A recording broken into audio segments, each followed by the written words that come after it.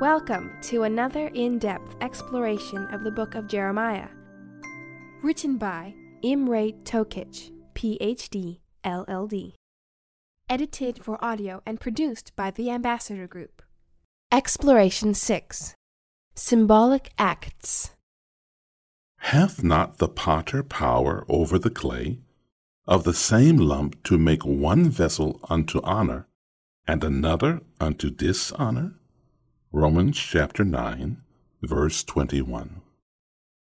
Every student of the Bible knows that it is filled with symbols, things that represent concepts and ideas other than themselves.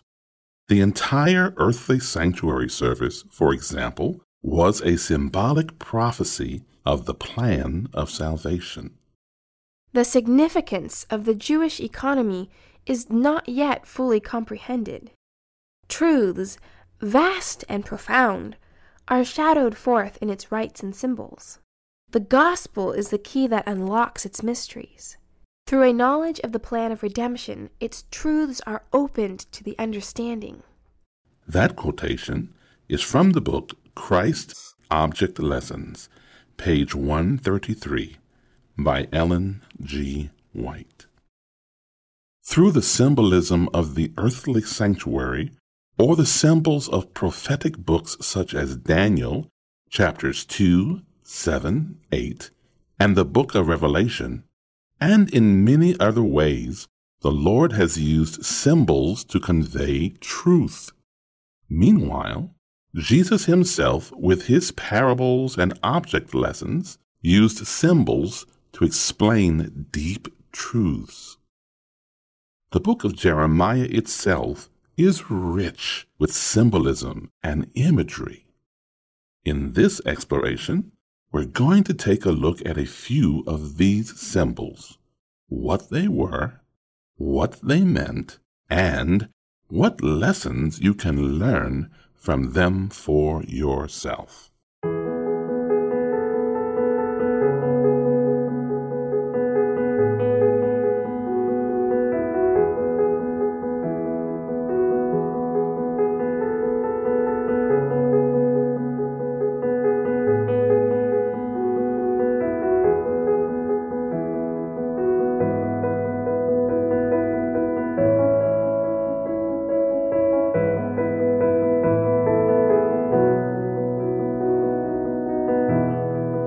Truth in symbols. Scripture is exceedingly rich in symbols. All kinds abound, and in most cases they represent truths greater than themselves. For example, we have two sacrifices mentioned in Genesis chapter 4, verses 3 through 7. As you listen to the New Living Translation, try to answer this question. What do Cain and Abel's sacrifices symbolize? Genesis chapter 4, verses 3 through 7, New Living Translation. When it was time for the harvest, Cain presented some of his crops as a gift to the Lord. Abel also brought a gift, the best portions of the firstborn lambs from his flock. The Lord accepted Abel and his gift, but he did not accept Cain and his gift. This made Cain very angry, and he looked dejected. "Why are you so angry?" the Lord asked Cain. "Why do you look so dejected? You will be accepted if you do what is right. But if you refuse to do what is right, then watch out. Sin is crouching at the door, eager to control you. But you must subdue it and be its master." Very early in the Bible, we can see the difference between the attempt to work one's way to heaven in the offering of Cain and the realization that salvation is by grace alone, made available to us only through the merits of a crucified Savior, the offering of Abel. we find another example of a symbol used in Numbers chapter 21, verses 4 through 9. Again, we will hear the New Living Translation. The bronze snake. Then the people of Israel set out from Mount Hor, taking the road to the Red Sea to go around the land of Edom. But the people grew impatient with the long journey, and they began to speak against God and Moses. "Why have you brought us out of Egypt to die here in the wilderness?" they complained. "There is nothing to eat here and nothing to drink, and we hate this horrible manna." So the Lord sent poisonous snakes among the people, and many were bitten and died. Then the people came to Moses and cried out, "We have sinned by speaking against the Lord and against you. Pray that the Lord will take away the snakes." So Moses prayed for the people. Then the Lord told him, "Make a replica of a poisonous snake and attach it to a pole. All who are bitten will live if they simply look at it." So Moses made a snake out of bronze and attached it to a pole. Then anyone who was bitten by a snake could look at the bronze snake and be healed. What was the symbolism of the bronze serpent uplifted on the pole? To be certain, let's compare John chapter 12 and verse 32, which quotes Jesus when he said of his own death, "And when I am lifted up from the earth, I will draw everyone to myself." The Israelites saved their lives by looking upon the uplifted serpent. That look implied faith. They lived because they believed God's word and trusted in the means provided for their recovery. That quotation is from the book entitled Patriarchs and Prophets, page 431. The author's name is Ellen G. White. All through the Old Testament, the earthly sanctuary service served as the most detailed, symbolic representation of the plan of salvation. How much the Israelites understood about the meaning of all the rituals has been an open question for millennia, though no doubt many did grasp the most important of all truths taught there: substitutionary atonement. The idea that in order for their sins to be forgiven, a substitute had to die in their stead. In 1 Corinthians chapter 5, verse 7, New Living Translation, Paul tells the believers in Corinth, "Get rid of the old yeast by removing this wicked person from among you. Then you will be like a fresh batch of dough made without yeast, which is what you really are. Christ, our Passover lamb, has been sacrificed for us." In fact, through the sanctuary service, we have been given symbols not only of the death of Jesus, but also of his high priestly ministry in heaven, the pre-Advent judgment, and the final disposition of sin at the end of the age. What other biblical symbols of the plan of salvation can you think of? Which ones especially speak to you about God's saving grace and the hope we can derive from it?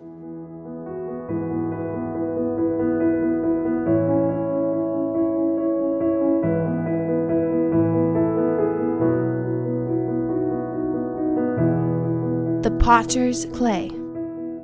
Then the Lord God formed the man from the dust of the ground. He breathed the breath of life into the man's nostrils, and the man became a living person. Genesis chapter 2, verse 7.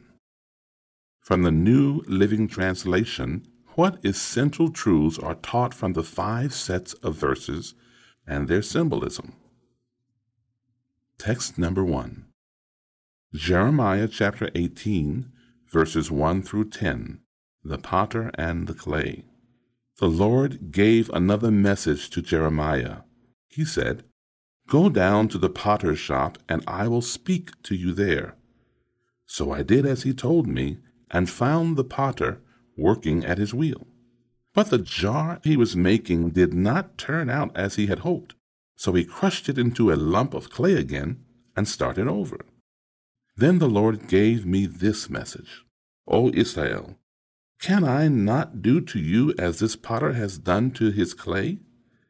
As the clay is in the potter's hand, so are you in my hand. If I announce that a certain nation or kingdom is to be uprooted, torn down and destroyed, but then that nation renounces its evil ways, I will not destroy it as I had planned. And if I announce that I will plant and build up a certain nation or kingdom, but then that nation turns to evil and refuses to obey me, I will not bless it as I said I would." Text number 2, Isaiah chapter 29 and verse 16. Respecting the potter. How foolish can you be? He is the potter, and he is certainly greater than you, the clay. Should the created thing say of the one who made it, "He didn't make me"? Does a jar ever say, "The potter who made me is stupid"? Text number 3, Isaiah chapter 45, verse 9. Arguing with and blaming the potter. What sorrow awaits those who argue with their Creator? Does a clay pot argue with its maker? Does the clay dispute with the one who shapes it, saying, "Stop, you're doing it wrong"? Does the pot exclaim, "How clumsy can you be"? Text number 4, Isaiah chapter 64 and verse 8. The potter is our Father. And yet, O Lord, you are our Father. We are the clay, and you are the potter. We all are formed by your hand. Text number 5, Romans chapter 9, verses 18 through 21. The potter has a right to decide purpose.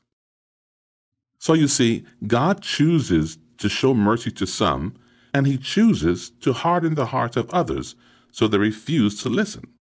Well, then you might say, why does God blame people for not responding? Haven't they simply done what he makes them do? No, don't say that. Who are you, a mere human being, to argue with God? Should the thing that was created say to the one who created it, "Why have you made me like this"? When a potter makes jars out of clay, doesn't he have a right to use the same lump of clay to make one jar for decoration and another to throw garbage into? Because of the constant rejection and persecution that he faced, no doubt Jeremiah wanted to give up. Was it worth struggling and fighting for that nation? At times he certainly felt that the answer was no. No question, though, as he watched the potter's hand, he was given an image, a symbol of how the Lord worked with human clay. Whatever other truths are found in the image of the potter and the clay, it does teach the ultimate sovereignty of God. That is, however hopeless the situation might have seemed from Jeremiah's perspective, the symbolism of the potter and the clay showed him that ultimately, despite the wrong or even willfully wrong decisions that people make, the Lord is in control of the world.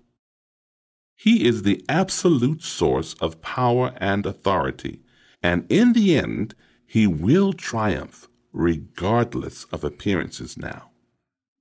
Centuries after Jeremiah, Paul picks up on this Old Testament image in Romans chapter 9 and continues with it, basically using it to teach the same lesson that it was to teach Jeremiah.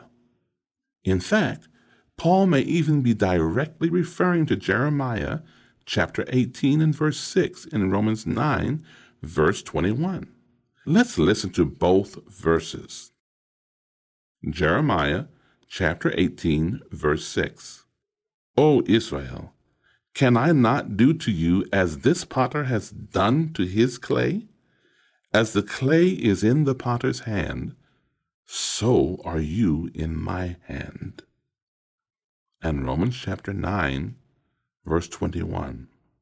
When a potter makes jars out of clay, doesn't he have a right to use the same lump of clay to make one jar for decoration and another to throw garbage into? We can rest assured that despite the reality of human free will and free choices, and the often calamitous results of abusing that free will, in the end, we can hope in the absolute sovereignty of our loving and self-sacrificing God, whose love is revealed on the cross. Evil won't triumph. God and his love will. What a hope we have. Listening friend, how can you learn to trust in the lesson of the potter and the clay, regardless of present circumstances? What other Bible texts show you the reality of God's sovereignty?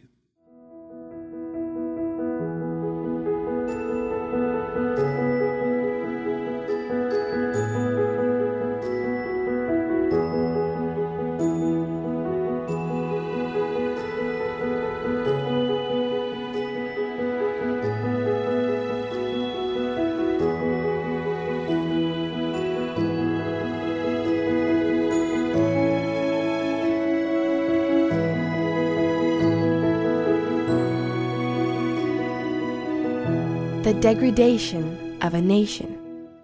Because they have forsaken me, and have estranged this place, and have burned incense in it unto other gods, whom neither they nor their fathers have known, nor the kings of Judah, and have filled this place with the blood of innocents. Jeremiah chapter 19, verse 4. In this text, we are given a few examples of the evils that had overtaken Judah. Besides forsaking the Lord, offering incense to other gods, and shedding innocent blood, they also estranged this place. The Hebrew verb means to make foreign, to make strange, or to profane. Whether this place was the temple itself or Jerusalem, the text doesn't say. The crucial point, though, is that the nation was to be holy, special to the Lord, something different and distinct from the nations around them. Exodus chapter 19, verses 5 and 6, tell God's original intentions for his chosen people. Now, if you will obey me and keep my covenant, you will be my own special treasure from among all the peoples on earth. For all the earth belongs to me, and you will be my kingdom of priests, my holy nation. This is the message you must give to the people of Israel. But that's not what happened. They lost their unique character, the distinctiveness that would have made them a witness to the world. They became just like everyone else. What lessons do you learn from their experience? Jeremiah chapter 9 and verse 5. They have built also the high places of Baal, to burn their sons with fire for burnt offerings unto Baal, which I commanded not, nor spake it, neither came it into my mind. Deuteronomy chapter 18 and verse 10. For example, never sacrifice your son or daughter as a burnt offering, and do not let your people practice fortune-telling, or use sorcery, or interpret omens, or engage in witchcraft. Though the concept of human sacrifice was known in the ancient world, It was anathema to the Lord, who forbade the practice to the Israelites. The phrase translated from Jeremiah chapter 19, verse 5 as, quote, neither came it into my mind, end quote, in the Hebrew reads, it did not rise up on my heart. This was an idiomatic expression showing just how alien and far from God's will such a practice was. If we, sin-hardened, fallen beings, find it abhorrent, imagine what it must have been like to our holy God. Nevertheless, over time, the power of corruption and culture so overwhelmed his people that they had degenerated into this horrific ritual. What a lesson it should be to us all about how easily we can become so blinded by the prevailing culture that we accept or even take part in practices that, were we connected to the Lord and in tune with His Word, we would never countenance, but would instead be horrified by. By contrast, Hebrews chapter 5 and verse 14 reveals the outcome of being connected to the Lord and His Word. Solid food is for those who are mature, who through training have the skill to recognize the difference between right and wrong.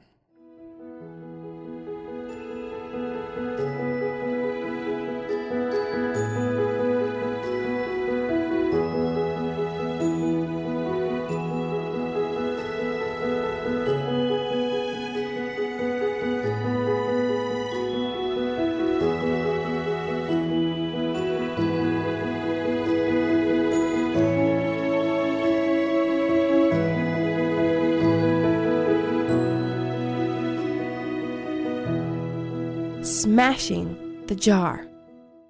As we heard in the last section, the nation had fallen into deep apostasy. They weren't getting the message. God then used Jeremiah to do a powerful symbolic act that, ideally, would help wake them up to the danger they were facing.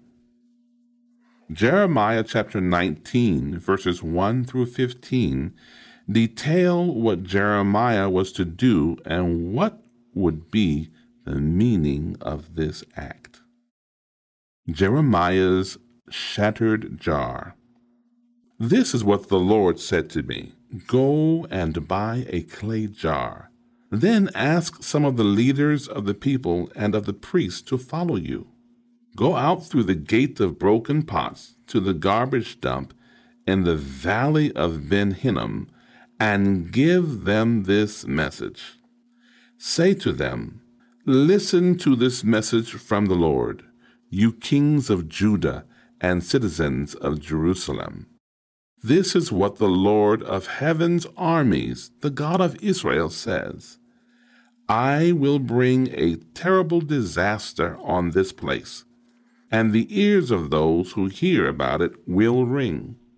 For Israel has forsaken me, and turned this valley into a place of wickedness. The people burn incense to foreign gods, idols never before acknowledged by this generation, by their ancestors, or by the kings of Judah. And they have filled this place with the blood of innocent children. They have built pagan shrines to Baal, and there they burn their sons as sacrifices to Baal.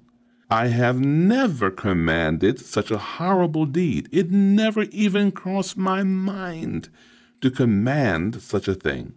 So beware, for the time is coming, says the Lord, when this garbage dump will no longer be called Topheth, or the valley of Ben Hinnom, but the valley of slaughter. For I will upset the careful plans of Judah and Jerusalem.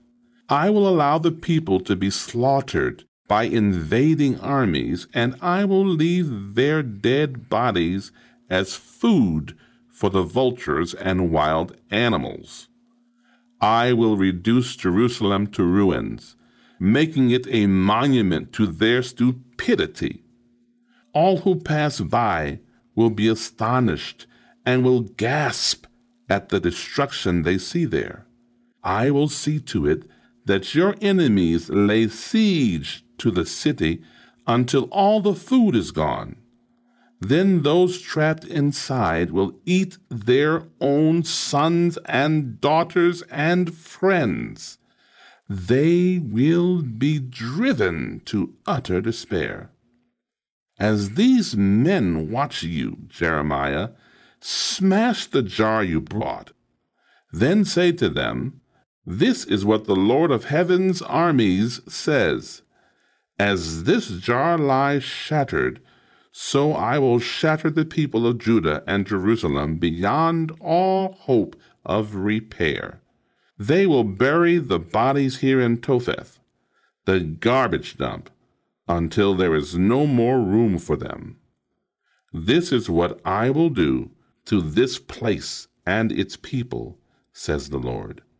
I will cause this city to become defiled like Topheth. Yes, all the houses in Jerusalem, including the palace of Judah's kings, will become like Topheth. All the houses where you burned incense on the rooftops to your star gods, and where liquid offerings were poured to your idols. Then Jeremiah returned from Topheth, the garbage dump where he had delivered this message, and he stopped in front of the temple of the Lord. He said to the people there, "This is what the Lord of heaven's armies, the God of Israel, says. I will bring disaster upon this city and its surrounding towns, as I promised, because you have stubbornly refused to listen to me." Jeremiah had to go to the potter's house again. This time, though, the Lord wanted to make sure that he brought witnesses with him to see exactly what he was going to do. Jeremiah chapter 9, verse 1 says the witnesses were the elders and priests from Judah. As leaders, they were responsible for what happened in the nation, and so they needed to get the message that Jeremiah was to give to them through the power of his symbolic act. The potter's gate, mentioned in Jeremiah chapter 19, verse 2, New King James Version, where he was to smash the jar, might have been near where the potters worked, and just outside the gate might have been where they would dump their shards of ruined pots. In this way, the symbolism became even more powerful. What good is a smashed clay jar? If the jar were cracked, some use might be found for it, even if not for the original intent of the jar. But Jeremiah wasn't merely to crack it. Instead, he was to break it, essentially rendering it useless. Between the act itself and the words that followed, it's hard to imagine how the people could not have understood the warning. Of course, understanding the warning and acting on it are two different things entirely. What's even more frightening is the apparent finality of the act. Who can repair a smashed jar? Though the Lord gave the nation a hope for the future, yet for the moment, unless they were to turn around, the Judeans were doomed, they and their children. All the places that they had defiled with their abominations and sinful acts would soon be defiled with their corpses. Perhaps the depths of their depravity can be best understood by the depths of the punishment that their depravity brought upon their heads. Think of something ruined beyond repair. What was it originally made for, and what happened to it that now rendered it useless? What can you do so that this doesn't happen to you?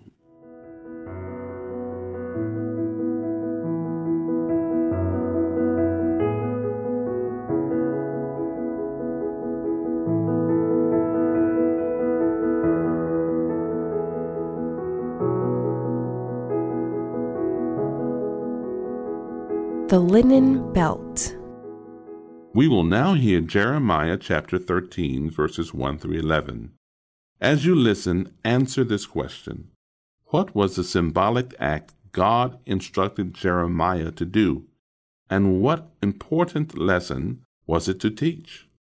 Jeremiah chapter 13, verses 1 through 11 say, Jeremiah's linen loincloth. This is what the Lord said to me. Go and buy a linen loincloth and put it on, but do not wash it. So I bought the loincloth as the Lord directed me, and I put it on. Then the Lord gave me another message. Take the linen loincloth you are wearing and go to the Euphrates River. Hide it there in a hole in the rocks. So I went and hid it by the Euphrates, as the Lord had instructed me. A long time afterward the Lord said to me, Go back to the Euphrates and get the loincloth I told you to hide there. So I went to the Euphrates and dug it out of the hole where I had hidden it. But now it was rotting and falling apart. The loincloth was good for nothing. Then I received this message from the Lord. This is what the Lord says. This shows how I will rot away the pride of Judah and Jerusalem. These wicked people refuse to listen to me. They stubbornly follow their own desires and worship other gods. Therefore, they will become like this loincloth, good for nothing. As a loincloth clings to a man's waist, so I created Judah and Israel to cling to me, says the Lord. They were to be my people, my pride, my glory, and honor to my name. But they would not listen to me. This symbolic act has caused some difficulties for interpreters because the river Euphrates, a common interpretation of the Hebrew, but not necessarily the only one, was hundreds of kilometers from Jerusalem. Ezra 7 verse 9 says that Ezra needed 4 months to travel there in one direction only. In order to understand the message better, God made Jeremiah go back and forth twice. Thus, some scholars have argued that some other geographical location was meant. On the other hand, some argue that the long distance he had to travel helped show him just how far away the children of Israel would be taken. What's more, after returning from such a long trip, Jeremiah could understand the joy of returning after 70 years of captivity. Whatever the case, the belt symbolizes both the house of Israel and the house of Judah, pure and unstained at the time of the call. The man wearing the belt is God himself. This shows, among other things, just how closely tied God himself was to his people. Some commentators have seen significance in the fact that the belt was made of linen, the same material as the priestly garments mentioned in Leviticus chapter 16 and verse 4. Speaking of the priest, that verse says, he must put on his linen tunic, and the linen undergarments were worn next to his body. He must tie the linen sash around his waist and put the linen turban on his head. These are sacred garments, so he must bathe himself in water before he puts them on. After all, Exodus chapter 19, verse 6 reveals that Judah was to be a priestly nation. In order to understand God's prerequisites for being chosen as his priests, let's listen to Exodus chapter 19, verses 5 and 6. Now if you will obey me and keep my covenant, you will be my special treasure from among all the peoples on earth. For all the earth belongs to me, and you will be my kingdom of priests, my holy nation. This is the message you must give to the people of Israel. Just as the belt had been ruined, the pride of the nation would be too. As a belt clings to a man's waist, these people had once clung to the Lord and were his source of praise and glory. But they had become tarnished and spoiled by contact with the surrounding cultures. Let's compare and contrast two verses. First, we will listen to Jeremiah chapter 13, verse 11, and contrast it with Deuteronomy chapter 4, verses 5 through 8. Two questions to keep in mind. How do these verses together reveal what happened to the nation? And what do these texts say to you? Jeremiah chapter 13 and verse 11. As a loincloth clings to a man's waist, so I created Judah and Israel to cling to me, says the Lord. They were to be my people, my pride, my glory, and honor to my name. But they would not listen to me. And Deuteronomy chapter 4, verses 5 through 8. Look, I now teach you these decrees and regulations, just as the Lord my God commanded me, so that you may obey them in the land you are about to enter and occupy. Obey them completely, and you will display your wisdom and intelligence among the surrounding nations. When they hear all these decrees, they will exclaim, "How wise and prudent are the people of this great nation! For what great nation has a God as near to them as the Lord our God is near to us whenever we call on him? And what great nation has decrees and regulations as righteous and fair as this body of instructions that I am giving you today?"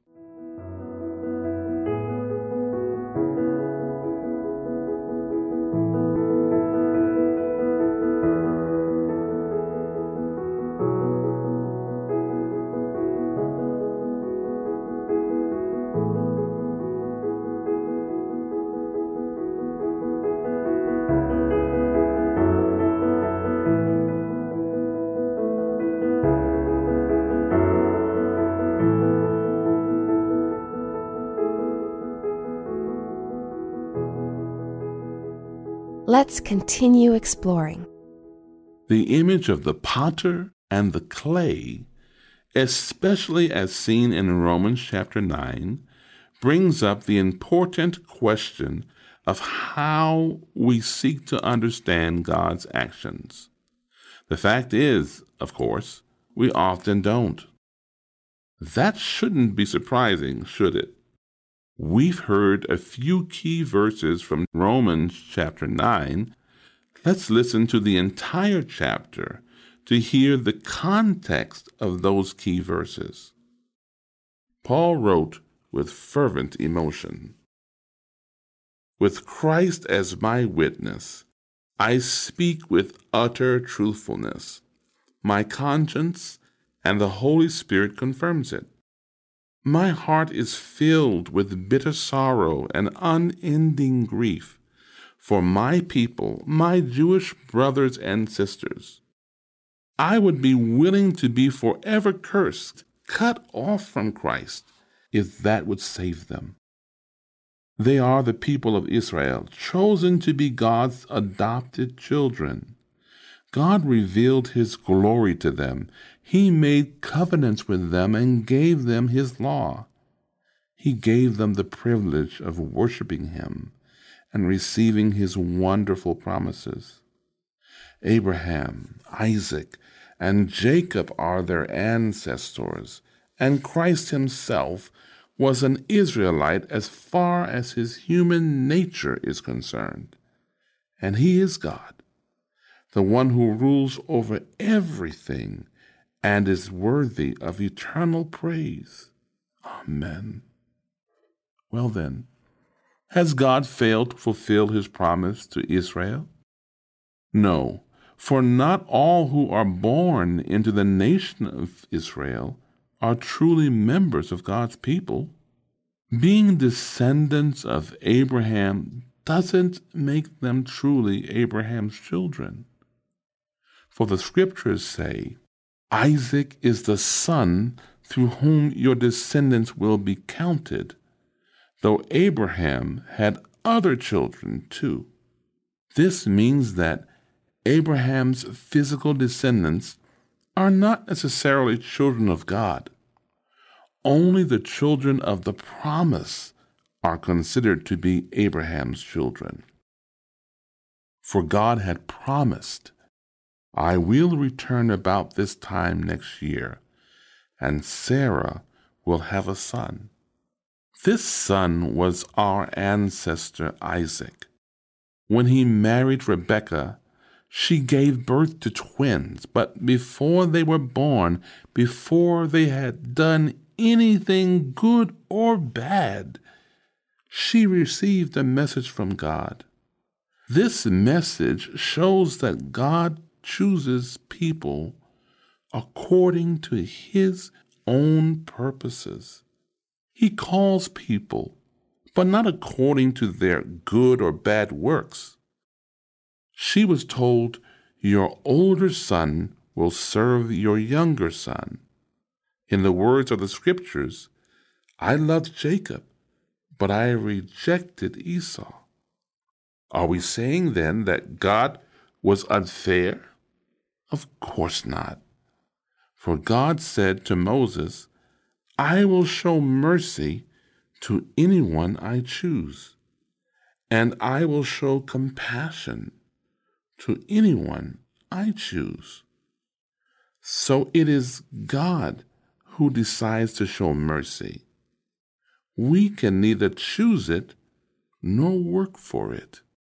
For the scriptures say that God told Pharaoh, I have appointed you for the very purpose of displaying my power in you and to spread my fame throughout the earth. So you see, God chooses to show mercy to some, and he chooses to harden the hearts of others so they refuse to listen. Well then, you might say, why does God blame people for not responding? Haven't they simply done what he makes them do? No, don't say that. Who are you, a mere human being, to argue with God? Should the thing that was created say to the one who created it, why have you made me like this? When a potter makes jars out of clay, doesn't he have a right to use the same lump of clay to make one jar for decoration and another to throw garbage into? In the same way, even though God has the right to show his anger and his power, he is very patient with those on whom his anger falls, who are destined for destruction. He does this to make the riches of his glory shine even brighter on those to whom he shows mercy, who were prepared in advance for glory. And we are among those whom he selected, both from the Jews and from the Gentiles. Concerning the Gentiles, God says in the prophecy of Hosea, those who were not my people, I will now call my people, and I will love those whom I did not love before. And then at the place where they were told, you are not my people, There they will be called children of the living God. And concerning Israel, Isaiah the prophet cried out, though the people of Israel are as numerous as the sand of the seashore, only a remnant will be saved. For the Lord will carry out his sentence upon the earth quickly and with finality. And Isaiah said the same thing in another place. If the Lord of heaven's armies had not spared a few of our children, we would have been wiped out like Sodom, destroyed like Gomorrah. Israel's unbelief. What does all this mean? Even though the Gentiles were not trying to follow God's standards, they were made right with God, and it was by faith that this took place.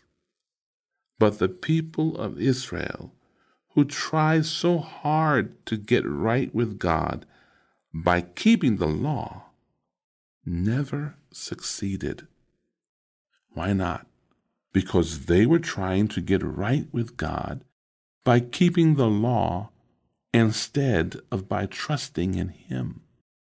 They stumbled over the great rock in their path. God warned them of this in the Scriptures when He said, I am placing a stone in Jerusalem that makes people stumble, a rock that makes them fall. But anyone who trusts in Him will never be disgraced. Isaiah chapter 55, verse 8 says, My thoughts are nothing like your thoughts, says the Lord, and my ways are far beyond anything you could imagine. As human beings, we simply are very limited in what we can know about anything, much less about all the ways of God. This point, the limitation of human knowledge, is revealed by what has been called the self-referential problem. Here is the barber of Seville. The barber of Seville shaves everyone who doesn't shave himself. Does the barber of Seville shave himself? If he shaves himself, he can't shave himself because he shaves everyone who doesn't shave himself. But if he doesn't shave himself, then he has to shave himself for the same reason, because he shaves everyone who doesn't shave himself. The answer forms an insolvable paradox that reveals the limits of reason. So if reason gets tangled in itself on something as mundane as whom the barber of Seville shaves, how much more so on something as profound as the nature and extent of God's dealings in the world? What we do have is the cross, which gives us abundant reason to trust in Him and His love, even when what happens in His world makes no sense to us at all. To many minds, the origin of sin and the reason for its existence are a source of great perplexity. They see the work of evil, with its terrible results of woe and desolation, and they question how all this can exist under the sovereignty of one who is infinite in wisdom, in power, and in love. Here is a mystery of which they find no explanation, and in their uncertainty and doubt, they are blinded to truths plainly revealed in God's Word and essential to salvation. You will find those words in Ellen G. White's book, The Great Controversy, on page 492. Here are 5 questions to consider. Question 1. What challenges does the idea of God's absolute sovereignty present to you in regard to the question of evil? Question number 2. How does the Great Controversy scenario help you work through the tough questions, at least partially for now? Question number 3. What other symbols can you find in the Bible? Question number 4. Why would God use symbols? And question number 5. What are the advantages of symbols?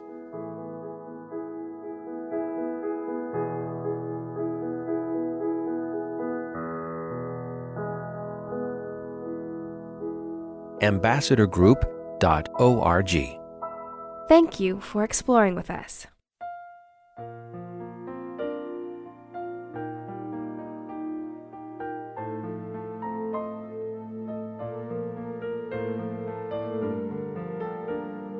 This media was brought to you by Audioverse, a website dedicated to spreading God's Word through free sermon audio and much more. If you would like to know more about Audioverse, or if you would like to listen to more sermons, please visit www.audioverse.org.